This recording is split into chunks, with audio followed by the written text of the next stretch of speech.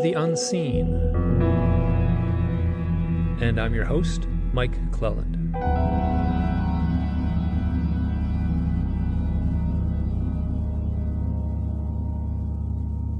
On this episode, I will be talking with my friend Ron Johnson.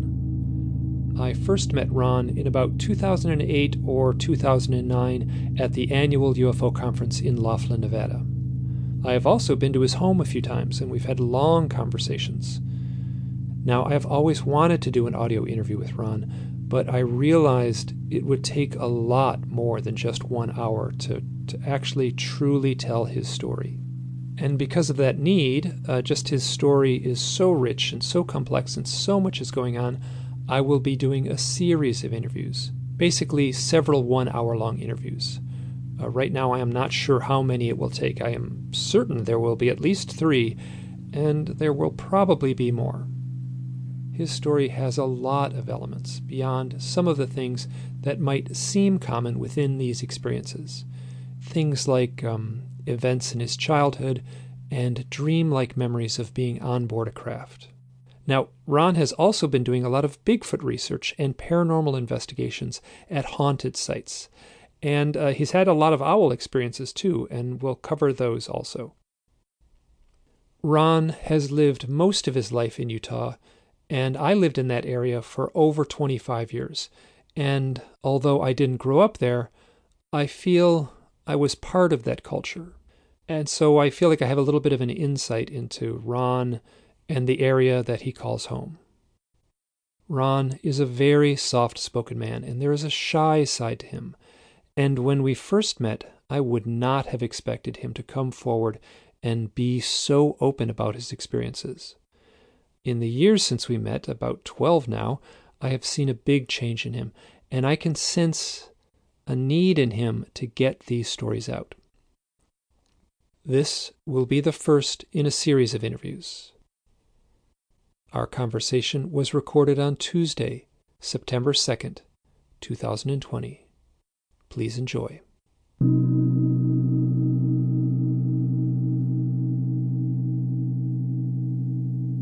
Ron, I want to thank you so much for saying yes to this interview. It means a lot to me. Thank you, Mike. I really appreciate you even asking me. Oh, no, I've been thinking about this for a long time, and one of the things that I guess stood in the way was that I realized the only way to do this would be to do a long format interview, like maybe 3 or 4 hours, 3 or 4 hour-long episodes, all separate, but to just allow you to really tell your story, because I think it would do a disservice to say, hey, let's talk for an hour and we'll get your story out and it'll be interesting. I think it would just, there's so much that would be left untold. Yes, there's so much to my story that an hour just isn't enough. 3 hours isn't enough. So we can stretch this out as long as we need to, and then it'll just be separated into episodes on the site here. Just a quick question: how old are you now? I'm 66. Okay, 66. Okay, so you're a bit older than me. And then, so the stories in your youth would go back into the early 60s. Correct. Yeah, back in Southern California, where I grew up. Okay, I thought you. That's right, because some of you sent me some of your writing. You're working on this to put this into a book, and I thought you had grown up in Wyoming. No, it was Hermosa Beach, California. Okay. That's where I was born. My parents and my sister and brother are all from Utah. I'm the only oddball in the family that wasn't born in the state of Utah. But you lived in Wyoming for a while, correct? Correct, I did. Okay. It was in Grand Teton National Park at Coulter Bay Village. And I had an encounter going to work one day. We'll get into that. We'll get into that, yeah. Just so let's start off. As far as what would you consider your first, defining experience as a child? My first one would be back in 1960 when I was 6 years old. going to elementary school. And I had a friend that lived down the street. He was my best friend at the time, and we were always doing stuff together. And he would tell me about this person that he would see all the time. He called him Light Bulb Head. And I thought that was just, kind of funny, Light Bulb Head. But as years go on, I can see where he got that name from. But anyways, I would go to school. We lived about 3/4 of a mile from the school. And about halfway to the school, on walking the street, this street cut through this, it was kind of like a green belt area. It was a large area that was had eucalyptus trees and ivy in it. And as kids, we would always call this place the eucalyptus tree forest. And going to and from school, I'd have to walk through this place every day unless I went way out around and then come back up to where our house was. And so one day I was walking home from school, and I would notice somebody standing up. There was a big water tank up on the upper end of this, and there was always somebody standing there watching me when I would walk through. And this is after my best friend told me about this, whatever it was, this guy or... But anyways, I'd walk home, and I would notice him standing up there by this water tank. And one day after school, I don't know the exact date it was, but I was walking home, and I noticed that this person was closer to me, closer to the road, to where I was when I was walking through this eucalyptus tree forest. And he scared the heck out of me because I looked at him, and then that's where I could see where my friend called him the light bulb head, because he had this great big bald head, had a large cranium.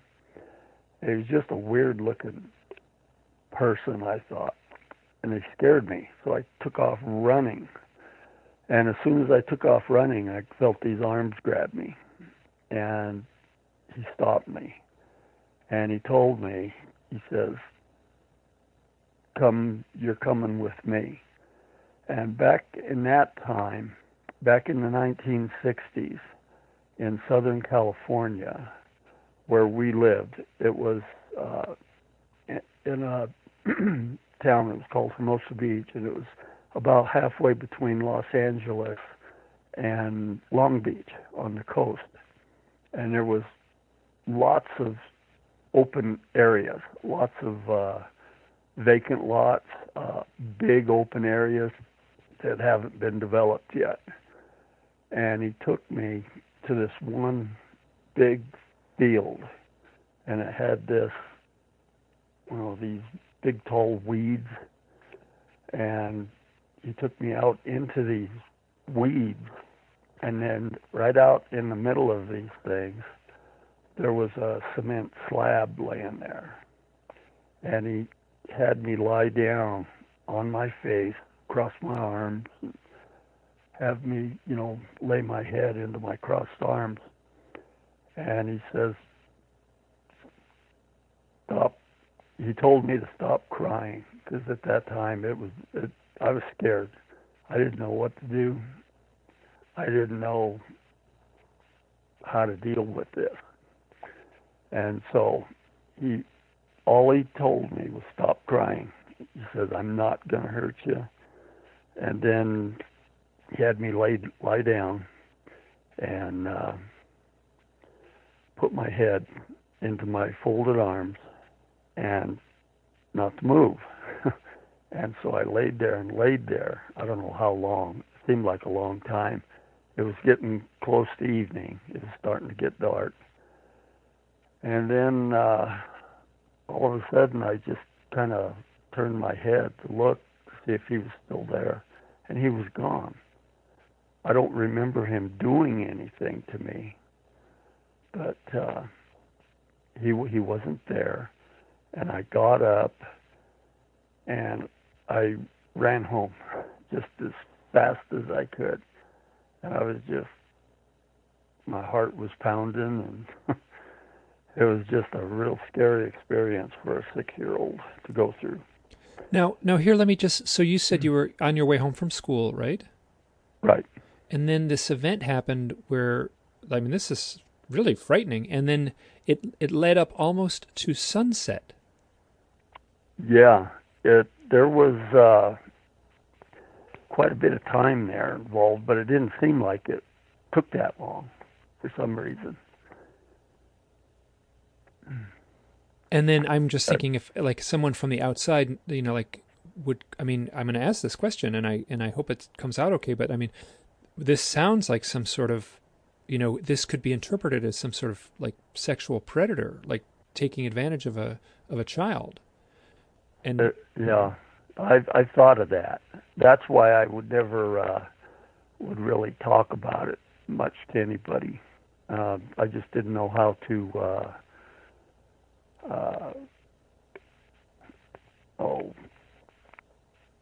I've always thought that this might have been. I don't know if this had anything to do with ETs or anything, or about what was going to happen to me in the future, or what it was. But what's odd is right after that, when I was in school, we were out on the playground, and my best friend was there. And I remember I've got this, I don't know if I've showed it to you before, but on my left ear, kind of between the earlobe and the skull, I have an implant there.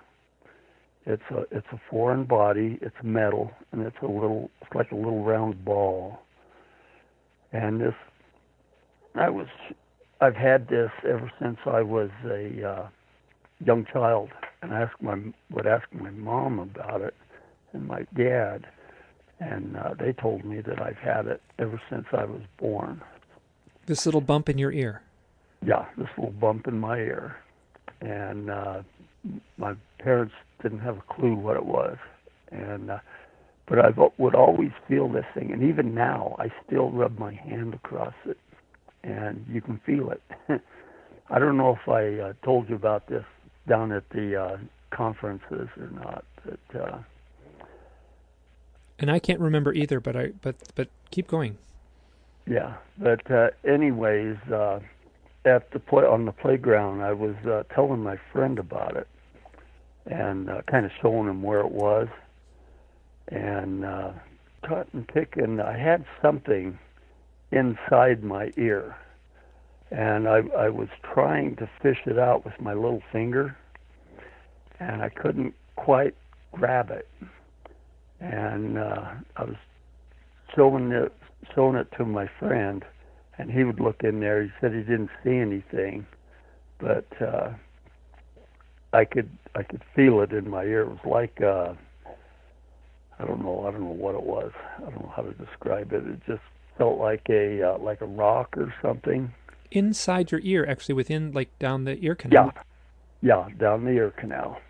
And so I finally got this thing, started to wiggle it, and I pulled it out, and it looked like a little, real small, short coil spring that was like wrapped in paper.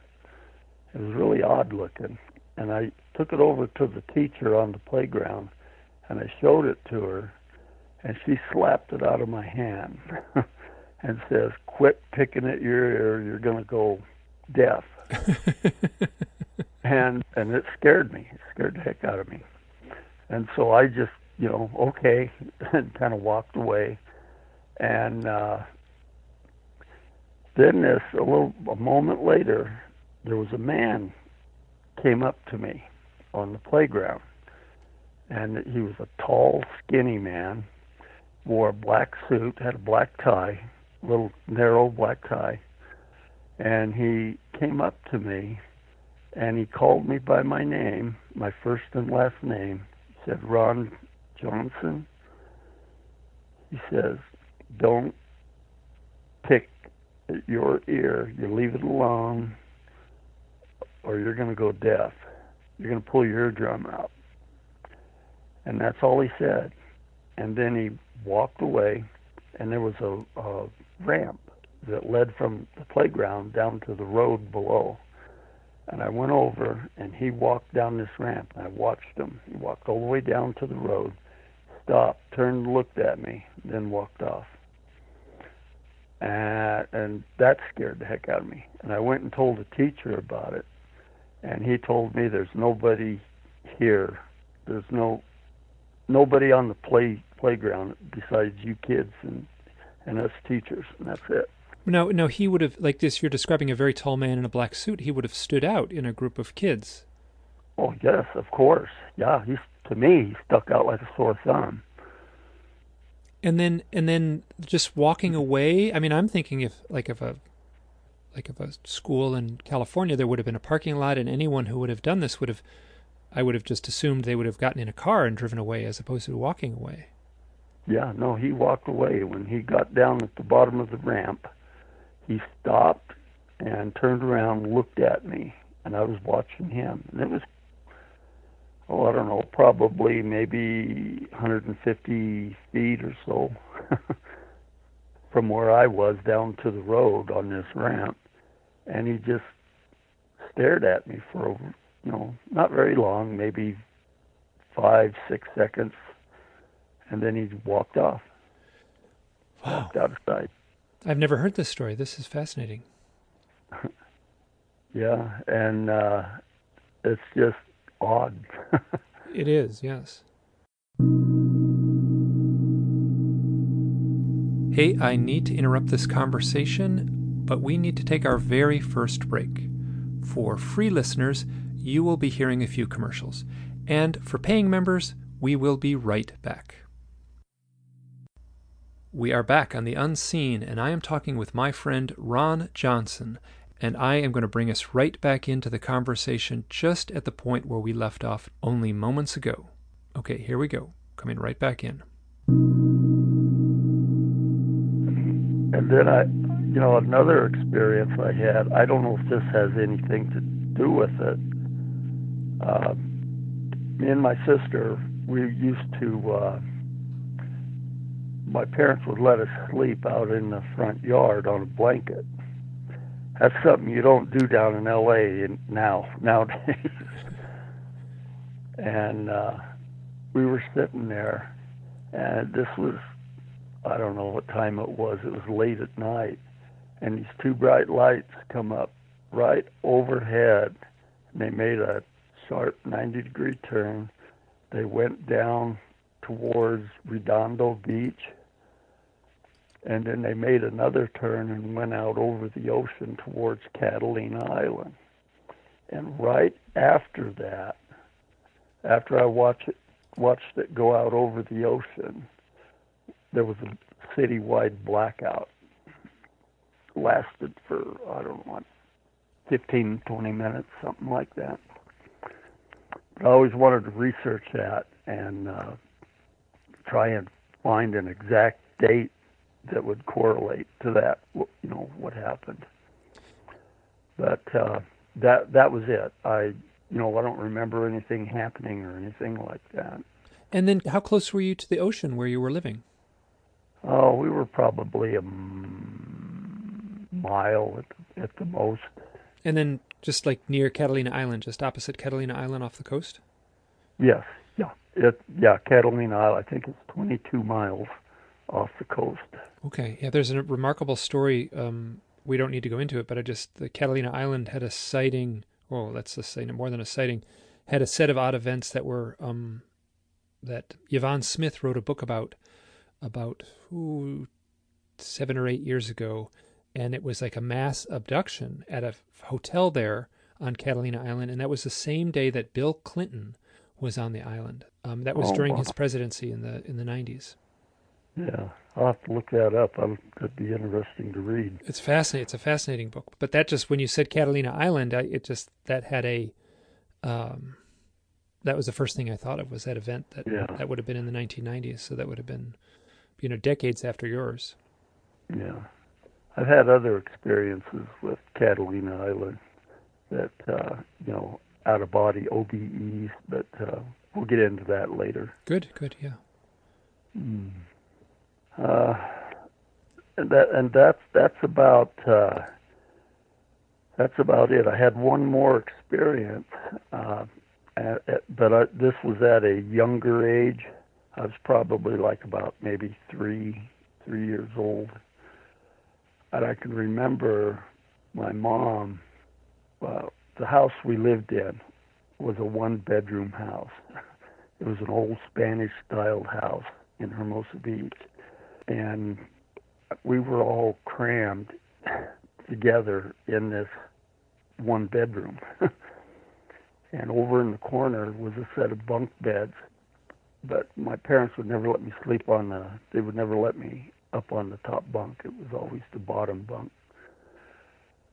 And I remember one night I lay in there, and I kept feeling these hands grabbing my feet as I was laying in bed, and it scared the heck out of me. I'd get up crying. I'd go walking into the living room where everybody else was up watching TV, and then my mom would get mad at me, and my dad would say, stay in bed, don't get up, go to sleep. And I'd lay there, and I could feel these hands grab my feet, and it was like they wanted to pull me down to the foot of the bed, and it just scared the heck out of me. Wow. And I still have dreams about it, but like I say, I don't know. I've never really told these much before in my interviews or anything. I always started at my encounter in 1968 in Riverside. But some of my friends told me that I should mention these. I should start mentioning them. So, and these are interesting. And I had my own experience. This is something I don't think I've ever talked about or written about. I think I may have put it on my blog. Do you remember that in the TV show Star Trek, at the end of every episode, they just do like these flashes. They were just stills from previous episodes. And one of them was this big alien head, and it had this kind of Dracula collar and this big light bulb shaped head. And these kind of, I guess the eyes were oversized, but they weren't black. They were more like cat eyes. They were like yellowy cat eyes. Yeah. And this really small little mouth. So it kind of mimicked the gray alien in a lot of ways. And I remember as a little kid being terrified of that image, of that one image. It would just flash on. It lasted just a few seconds as the credits were rolling. And then I remember having a dream where, this feels like a dream, so I don't think I'm relating anything that truly happened, but that this being was in the living room of the house I grew up in. And it didn't quite match the house I grew up in, so it felt a little more dreamlike in that aspect. It's amazing I can remember this from like over 50 years ago now. And so I was hiding in the bedroom with my parents, and my parents were genuinely worried, and they kind of said something to the effect of like, I don't think he'll come in here. But every time we would peek out into the living room, it would be like another step closer. So you would peek in the living room, and he would see it was a little closer, and you get scared, and then it would be closer. But like, that fear of that image just stands out in my mind as a very subtle clue. Like I can sense that there might be a source to that fear. Right. Yeah, it's like that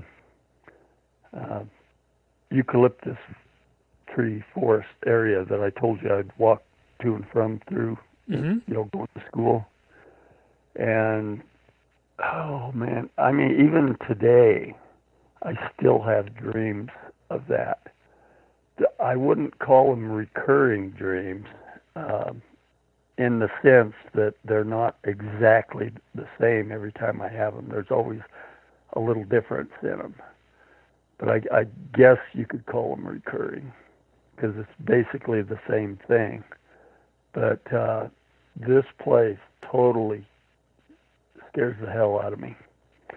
And even now, when I go down on vacation to California, I will drive up through there and stop and get out and look, and my spine just starts tingling. There's something about that area that I don't like.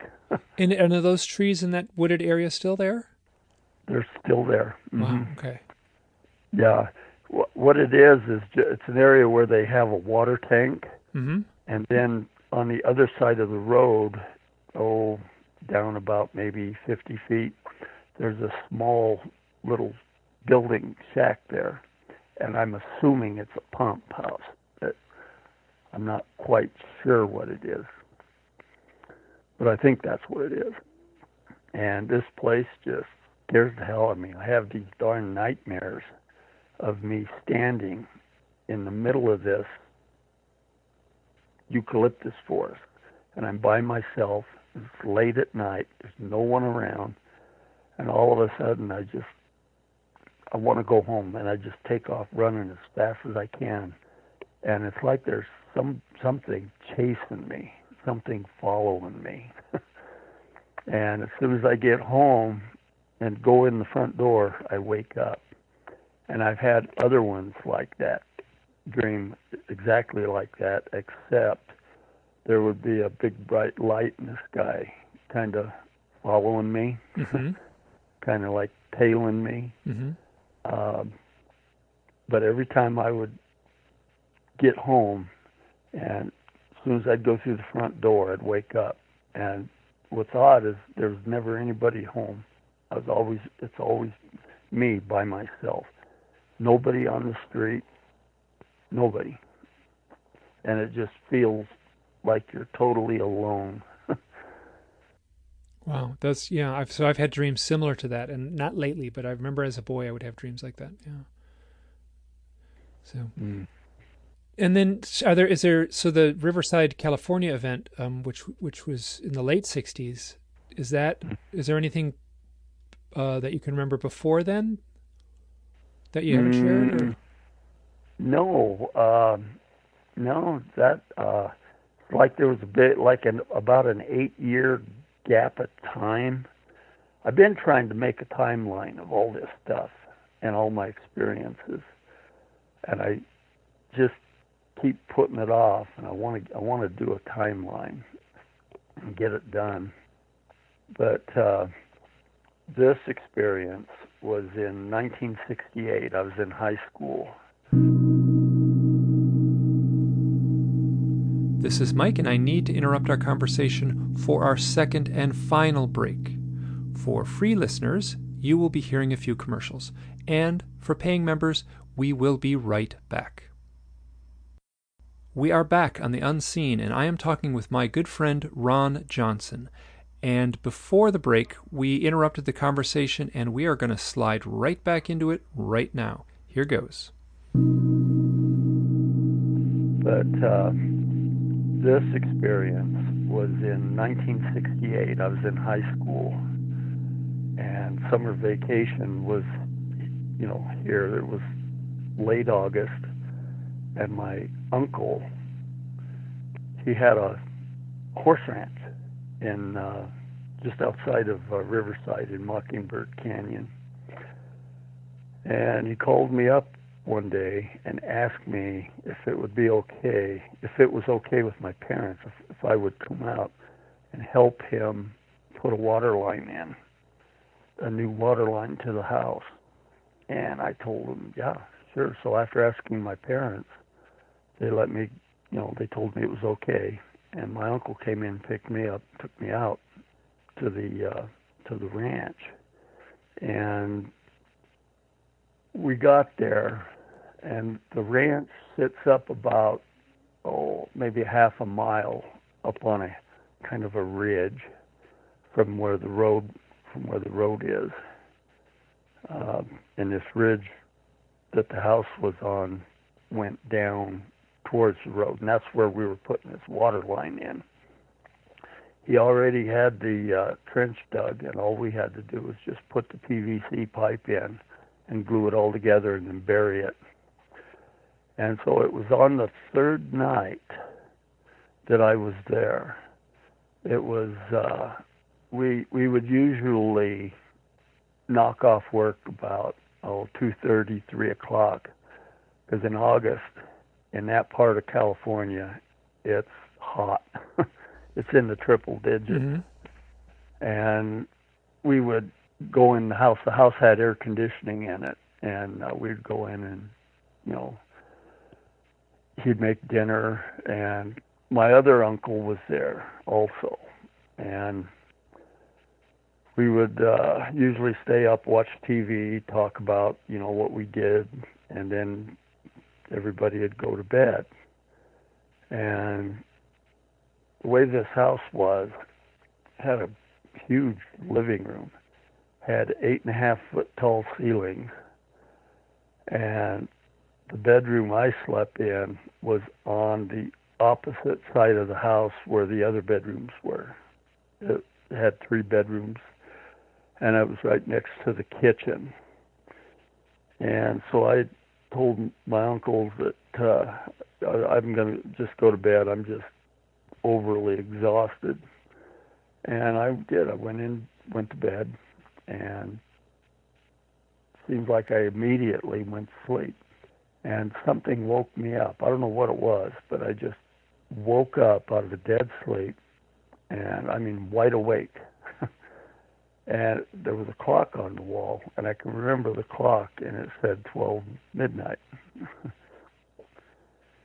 And I'm laying there, and all of a sudden I just start shaking. And it's not from being cold, it's from fear.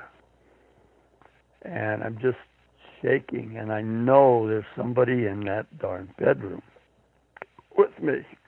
And so I'm just laying there, and then in my peripheral vision, I can see a green-colored glow. And I'm sitting there, and I was just too afraid to look behind me, but after a while, I decided I just kind of rolled my head back and kind of to the side. And there was this tall being there. I don't know what it was. And like I say being because I didn't know anything about UFOs or aliens or anything like that back in that time of my life. I was totally ignorant of them and what they were. But anyways, I was looking at this thing, and then I turned my head back forward, and I closed my eyes, and I just started praying to God, go away, make this go away. And I'm just shaking, shivering. And so then I opened my eyes later, a little while later, and I looked behind me, and he's gone. And this thing was, he had to have been 8.5 foot tall or so, because his head was right up against the ceiling. And like I said earlier, this house had 8.5-foot ceilings in it. And it was about 8.5 foot tall, like I said. Had a large cranium head. It was had these, had this chin that came down almost to a point. You ever read that book, Blue Blood, True Blood, from Stuart Swerdlow? No. Okay, there's a picture in there, and it almost looked identical to what was in that book. But anyways, this thing had big, black, deep-set eyes, kind of a beige colored skin, and it was enveloped in a green glow. But you could tell, even though it was in this green glow, you could still tell and see that it was brown, kind of a light brown beige color. And it had a real small, petite nose, not much of a nose at all. It was almost basically just two round holes just above the mouth. And it had no ears, and it had this long, scrawny looking body. it looked like a skin-wrapped skeleton. Mm-hmm. There was like an anorexic person would look like, is what it reminded me of. And it had these long arms, and it had these pointed, bony shoulders. You could see the rib cage sticking through the skin. And it had these long arms, 3 fingers and a thumb. And these fingers looked like they had appendages on the ends of them, like bumps. I don't know what they were, but it was just real horrible looking. But it never said anything, never talked to me, just stood there watching me, looking down at me, laying in the bed. And another thing that was happening was you could hear a clicking noise that lasted for about an hour. Even after it had gone, that clicking noise was still there. And you could hear it. It would make these 2 click sounds about every 30 seconds or so.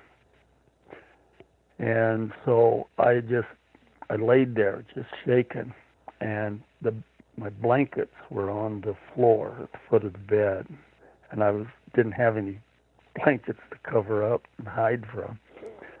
And so I'm laying there just shaking, oh my God, And then I finally get up enough nerve, and I get out of bed, grab the blanket, and then I go into the living room and lay on the couch and then cover up.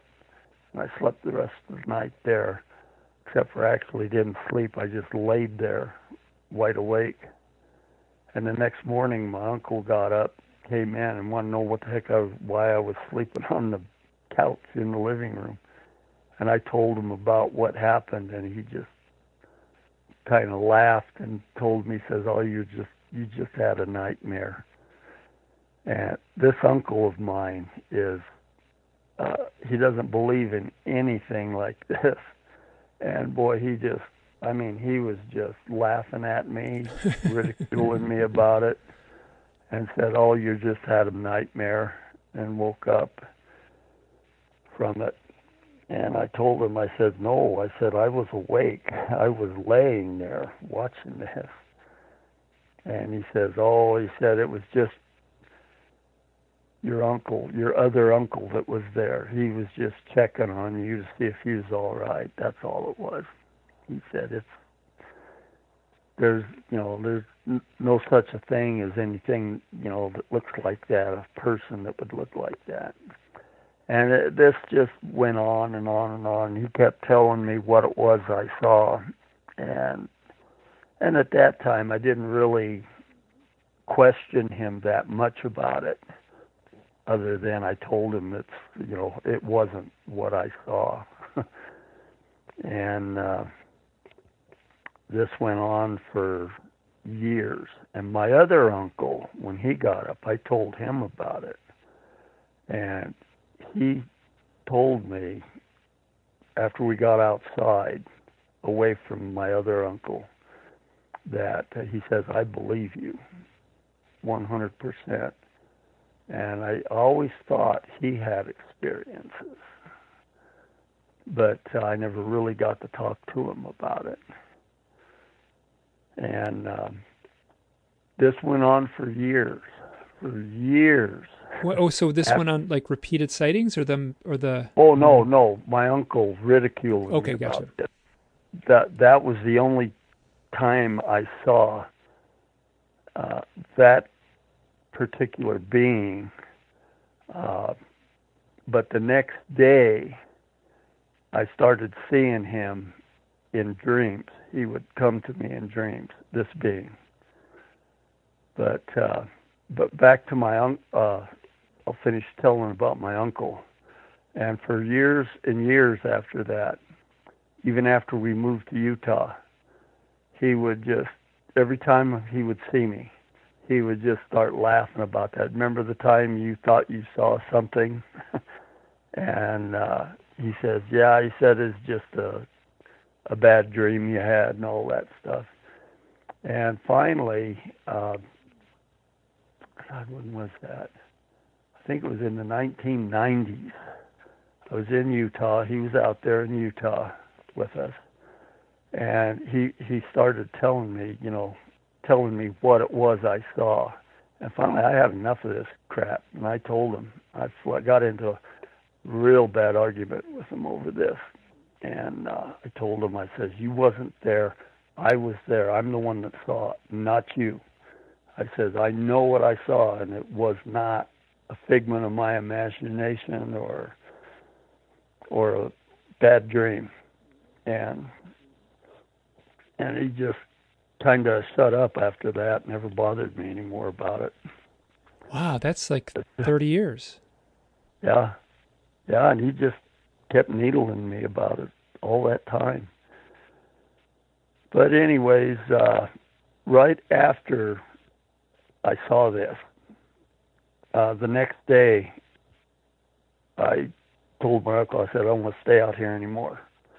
And I called my parents, and they came out and picked me up. And I said, you finished the water line yourself. I don't want to stay out here anymore. And whenever we would go out and visit after that, I would sleep in the car. Wow. I wouldn't sleep in the house. That place scared the hell out of me. And so, anyways, right after that, I started having these dreams, and they'd always be the same. I would be in this. It was like a laboratory type setting, and it had counters along the walls, and there was all kinds of apparatus and stuff laying around in there. And this tall being would be standing over in the corner watching me, and I'm standing there. And in the center of this room is what looks like a stainless steel table. And I remember this table. It looked like it had cabinets under it. And there was something laying, another being of some sort laying on top of this table. And this other being that was the tall one I was telling you about, that was standing in the corner, he would tell me, and in my mind, I could hear him telling me to get up on the top of this table, on top of this being, and have intercourse with it. Oh, so this is, and you would have been about 15 at the time in this dream? I was 14 years old when this happened. And so I'd get up there, and it was like he was controlling me. And but I still have a hard time talking about this. But and it would be over with in like a second, Mm-hmm. And this thing was, it didn't feel real. It looked like a person, but it didn't. It was about my height, about 6 foot tall, maybe a little bit longer. And it had a bald head, had big, large black eyes, but the chin and the mouth was more human. It was more human size. It had arms. The arms was more human size. It wasn't anorexic looking.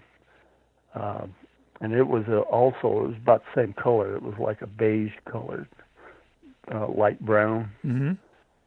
and oh God, and every time I would get done, I'd get down off the table, and then it was like everything would turn a fuzzy white, and everything was in like a bright white light in this laboratory type setting. And anyways, it was like I would pass out, is what it would feel like. And then I would come to in bed, and I'd have to get up, go to the bathroom. I'd have this green substance in my groin area. Oh my God. And this went on, this went on and on and on for years. And every time that I would have this dream, every time that I would see this being laying on the table, it had hair. It would start growing hair. And each time I would have this experience, the hair would be a little bit longer. And then the last time I had this happen, it had a full head of hair. I know it sounds funny, but this is the way it went.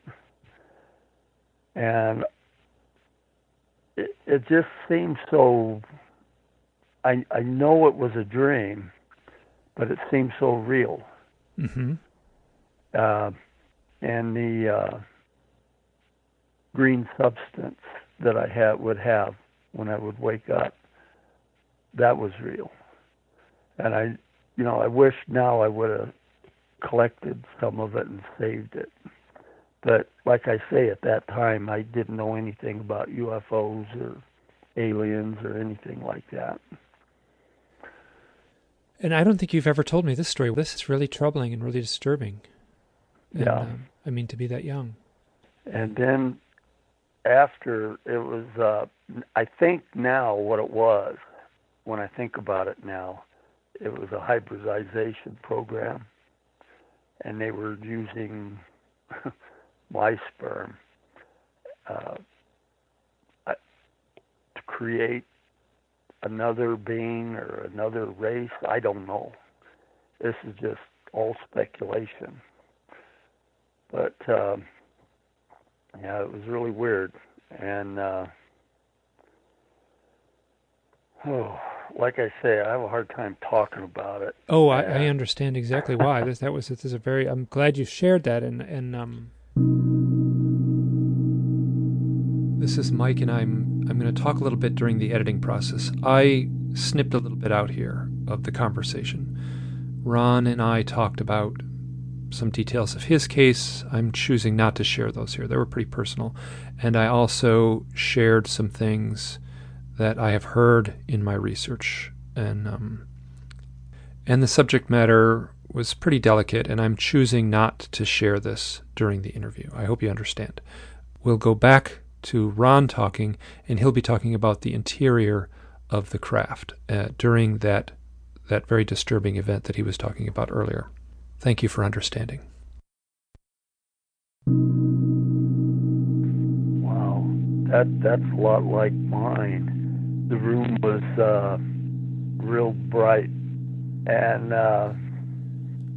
kind of hazy, Mm-hmm. and but yet I could still see things. I knew what they were, and this being that I was forced to have intercourse with didn't feel real. This is what's weird. It didn't feel real at all. It felt more like a doll or a mannequin. It was really strange because every time I'd get it would never move. It would never talk, never say anything. It would just lay there. And it was very, very frightening. And what was weird, when this would happen, and I'd wake up, and I felt, I don't know, it was a real strong feeling of shame, of that I was doing something wrong. And really strange. Oh, no, that's not strange at And all. And I've heard this kind of story many times from other people too. and when I got older, much older, I think it was right around 35 years of age, it ended, and never happened again. Oh, that many years. That's like 20 years. That many years, yeah. And so I figured there must be a pretty big family I got out there when I think about it now. But Yeah. at the time, I hated it. I would pray to God for it to stop. I didn't like it. I was afraid of it, but nothing would happen. It was like my prayers weren't being answered, and I had to put up with this, whether I liked it or not. I've heard this many times from other people too. Yeah, something very similar. Yeah. And this is trauma. Oh, it is. It is. I'd like to do a regression sometime on that, but I don't know. I sometimes wonder if I should just leave it alone. Yeah, it might be better to pursue something that isn't so fraught with such Yeah. heavy emotion. Yeah. I've done regressions with Marley Spinlove and another woman, and they're still pretty entailed. And I kind of wish I would have just left it alone. I know I've talked to some people who've had gone through hypnosis and afterwards wish they hadn't. I've done hypnosis Yeah. a little bit, and I want it's been to, troubling. but I don't. Yeah. I'm cautious to trust hypnosis completely, right? At the same time, just the level of, it's very hard to not know, like to spend your life not knowing. I know something has happened in my life, but I don't truly know the source of it. And that's very difficult to just to ignore that intensity. Yeah. Everything, I don't know about other people, but with me, everything associated with these encounters I've had are very vague.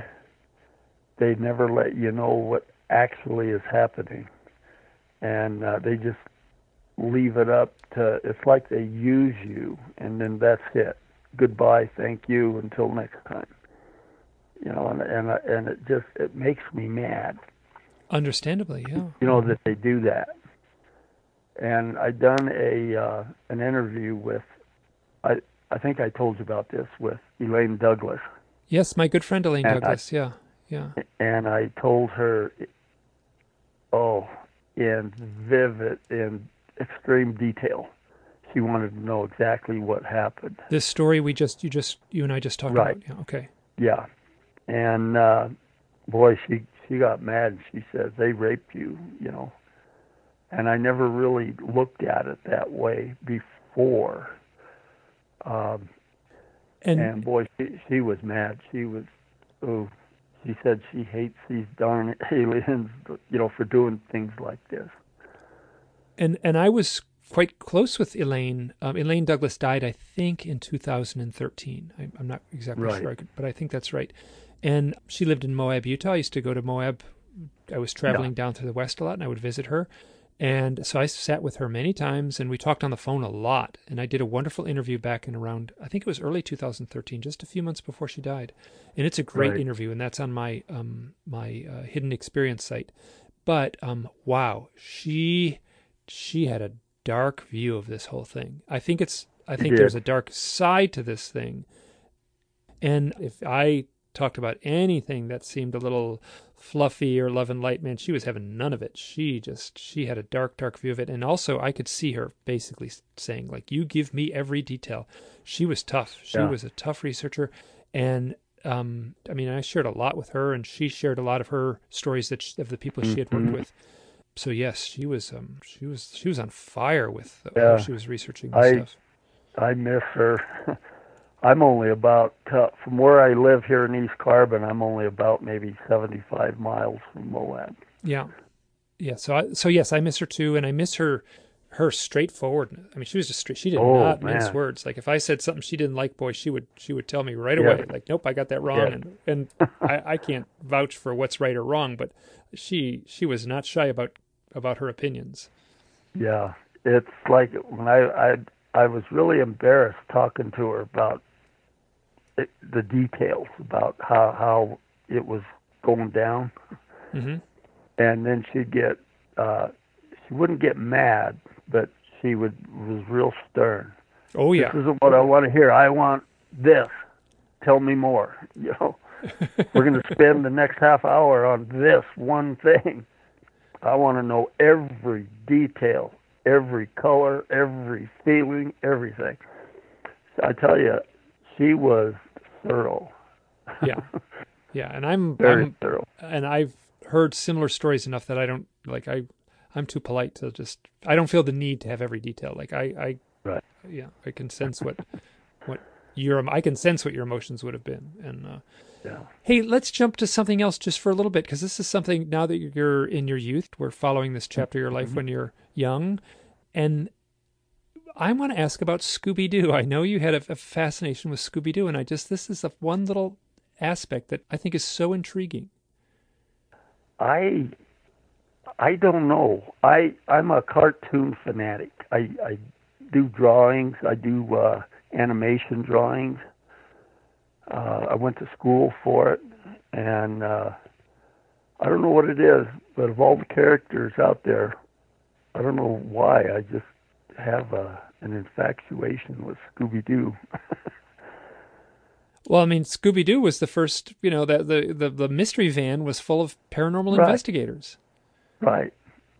And that's what I do now is paranormal investigations, ghost hunts. But not you don't have a psychedelic van, do you? No, no, no. I got a Honda Accord. Okay, not quite, but Yeah, not close. the same, but Yeah. close enough. But mainly, I don't really do the ghost hunting per se anymore. It's mainly EVPs is what I specialize in, and that's about all I do anymore. Now I've talked It's to so time consuming. yeah. There's a fellow I interviewed about a year ago here for this podcast named Brett Oldham, and Brett has had contact experiences, and he is also doing a lot of ghost hunting. And he says that within the crew of folks that he's doing the ghost hunting with, he is by far getting the most EVPs. Like he's Yeah. the one that's recording them. And what's your sense? What are you doing as far as when you're working with a crew or a team?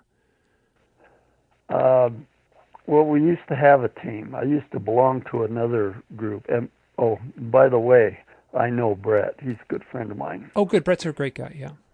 Yeah. And I was the lead investigator for a group out of Tooele, Utah, called Untitled Paranormal Investigators. And we used to go all over the state, different buildings and houses and businesses. And but I don't know. I feel more compelled to do the EVPs now. And boy, I tell you, I get some good ones. Wow. I get some fantastic ones.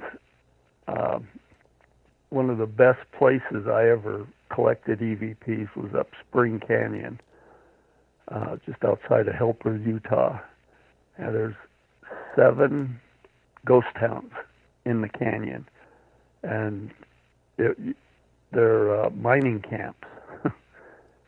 And there's this one place up there, it's called Peerless, and it's some of the best EVPs I've ever retrieved come out of that area. Wow. And for folks that don't know what an EVP is, a electronic voice phenomena, is that what it's called? Right. Yeah. hmm Basically, you take a voice recorder, ask questions, and wait for an answer. And do you hear the answer live or do you hear it? Sometimes you can hear like words. Mm-hmm. It's not that often, and it's just like a whisper in your ear. But what's neat is they come out on the same sound, the same word comes out on the EVP, on the voice recorder. And I've been doing this for so many years, I'm now starting to hear them on the, when I watch TV, I'll hear them in whisper voices in the speakers, on the phone. It's just weird. And then, you hear them occasionally in the house, but not that often. Are they threatening, or are they, I'm just trying to figure what kind of messages they're coming across. I've got messages saying that they're going to kill me, I'm going to die. And this one is real eerie. It was up at Peerless. There's a section of a house that still has a wall standing. I call it the wall, the Peerless Wall. Best place in the world for EVPs that I've found so far. And my cousin, the one that had died recently, that was my partner, we were up there doing EVPs at this wall. And we were getting some good ones. And what it was, this voice would come on and ask, help me, please, help me, God, help me, please. And it was just, he was pleading for help, is what he was doing. And so after a while, we would stop, and then we would go back and then try to continue it. And same thing, help me, please, God, help me. And this other voice came on and took over. And it was a rougher, more grumbly voice. And it says, I'll kill you, leave here immediately. Or I'll kill you, Wow. And then that voice would go away. Then that other voice would come back. Help me. I need help. And I've got EVPs up the gazoo of this voice saying this. And so we left again and came back. And I told my cousin, I said, I want to try and see if I can get this guy to move on, this spirit. I said, this other spirit is holding him here.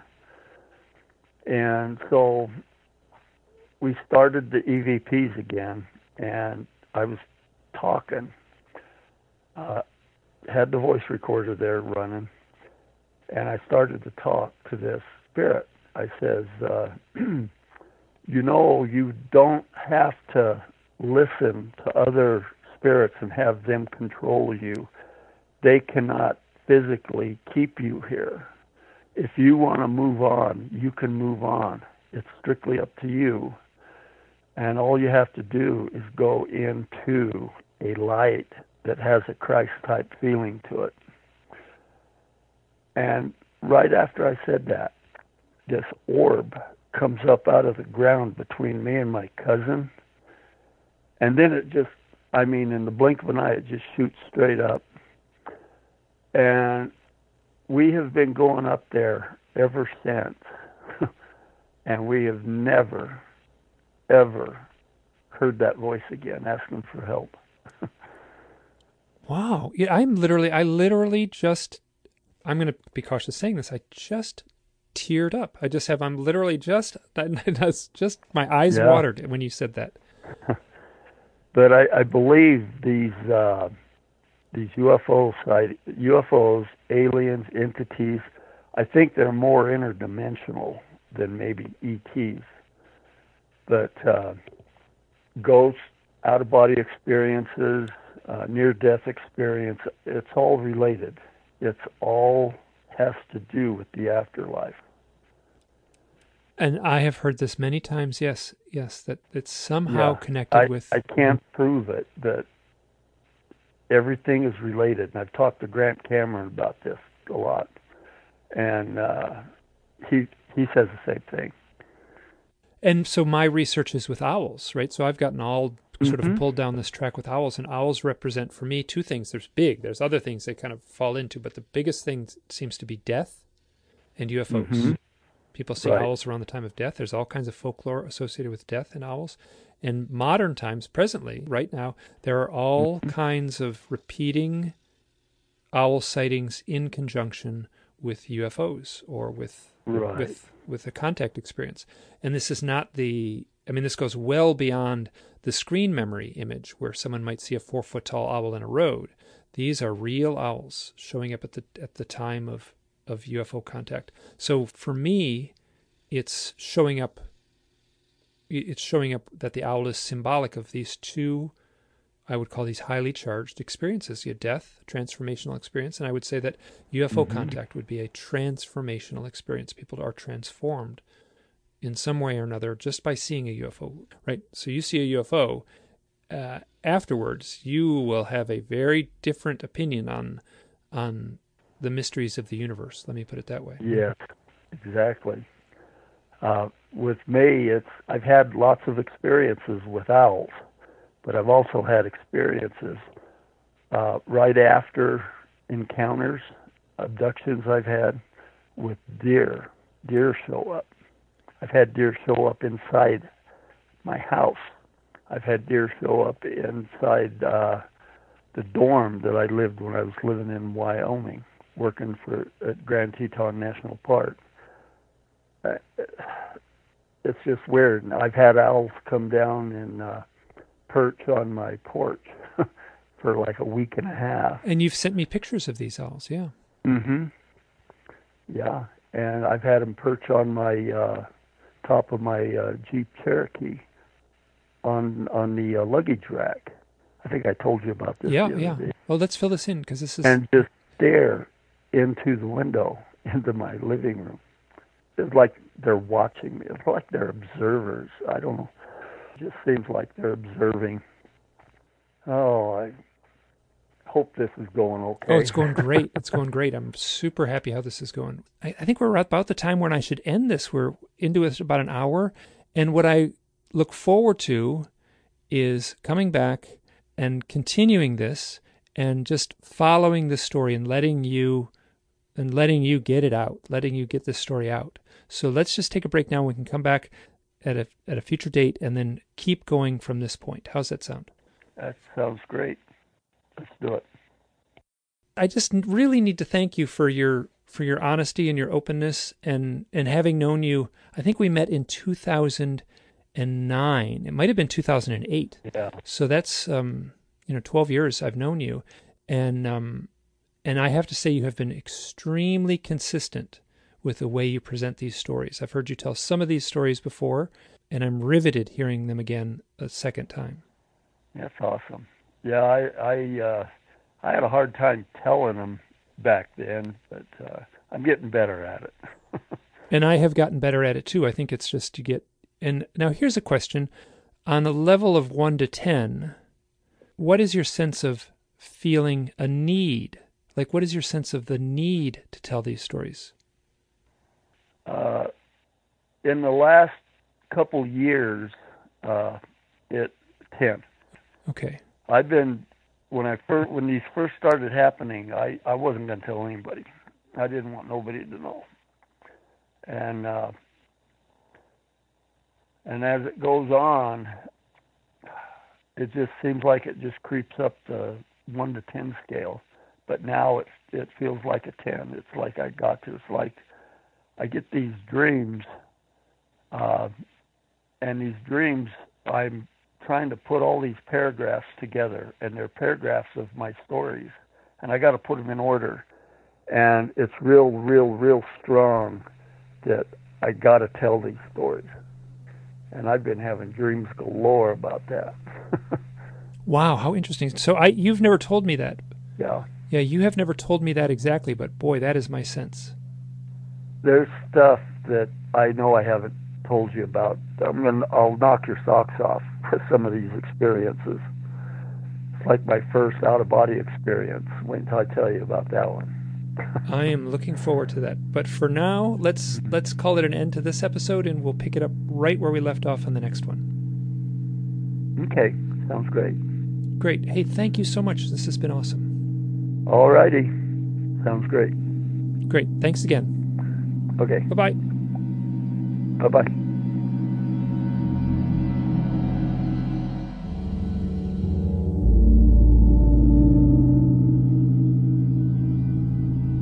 This is Mike, and I am chiming in after the editing.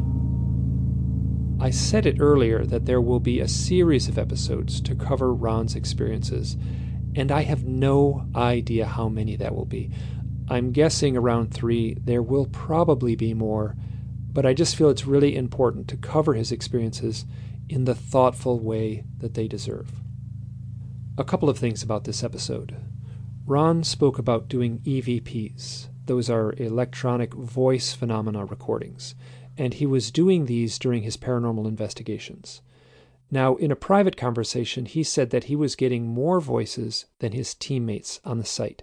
That his teammates would get hardly anything, and he was getting tons of stuff. And he hinted this during the interview, but I wanted to say it more clearly here because he told it to me much more clearly in a personal conversation.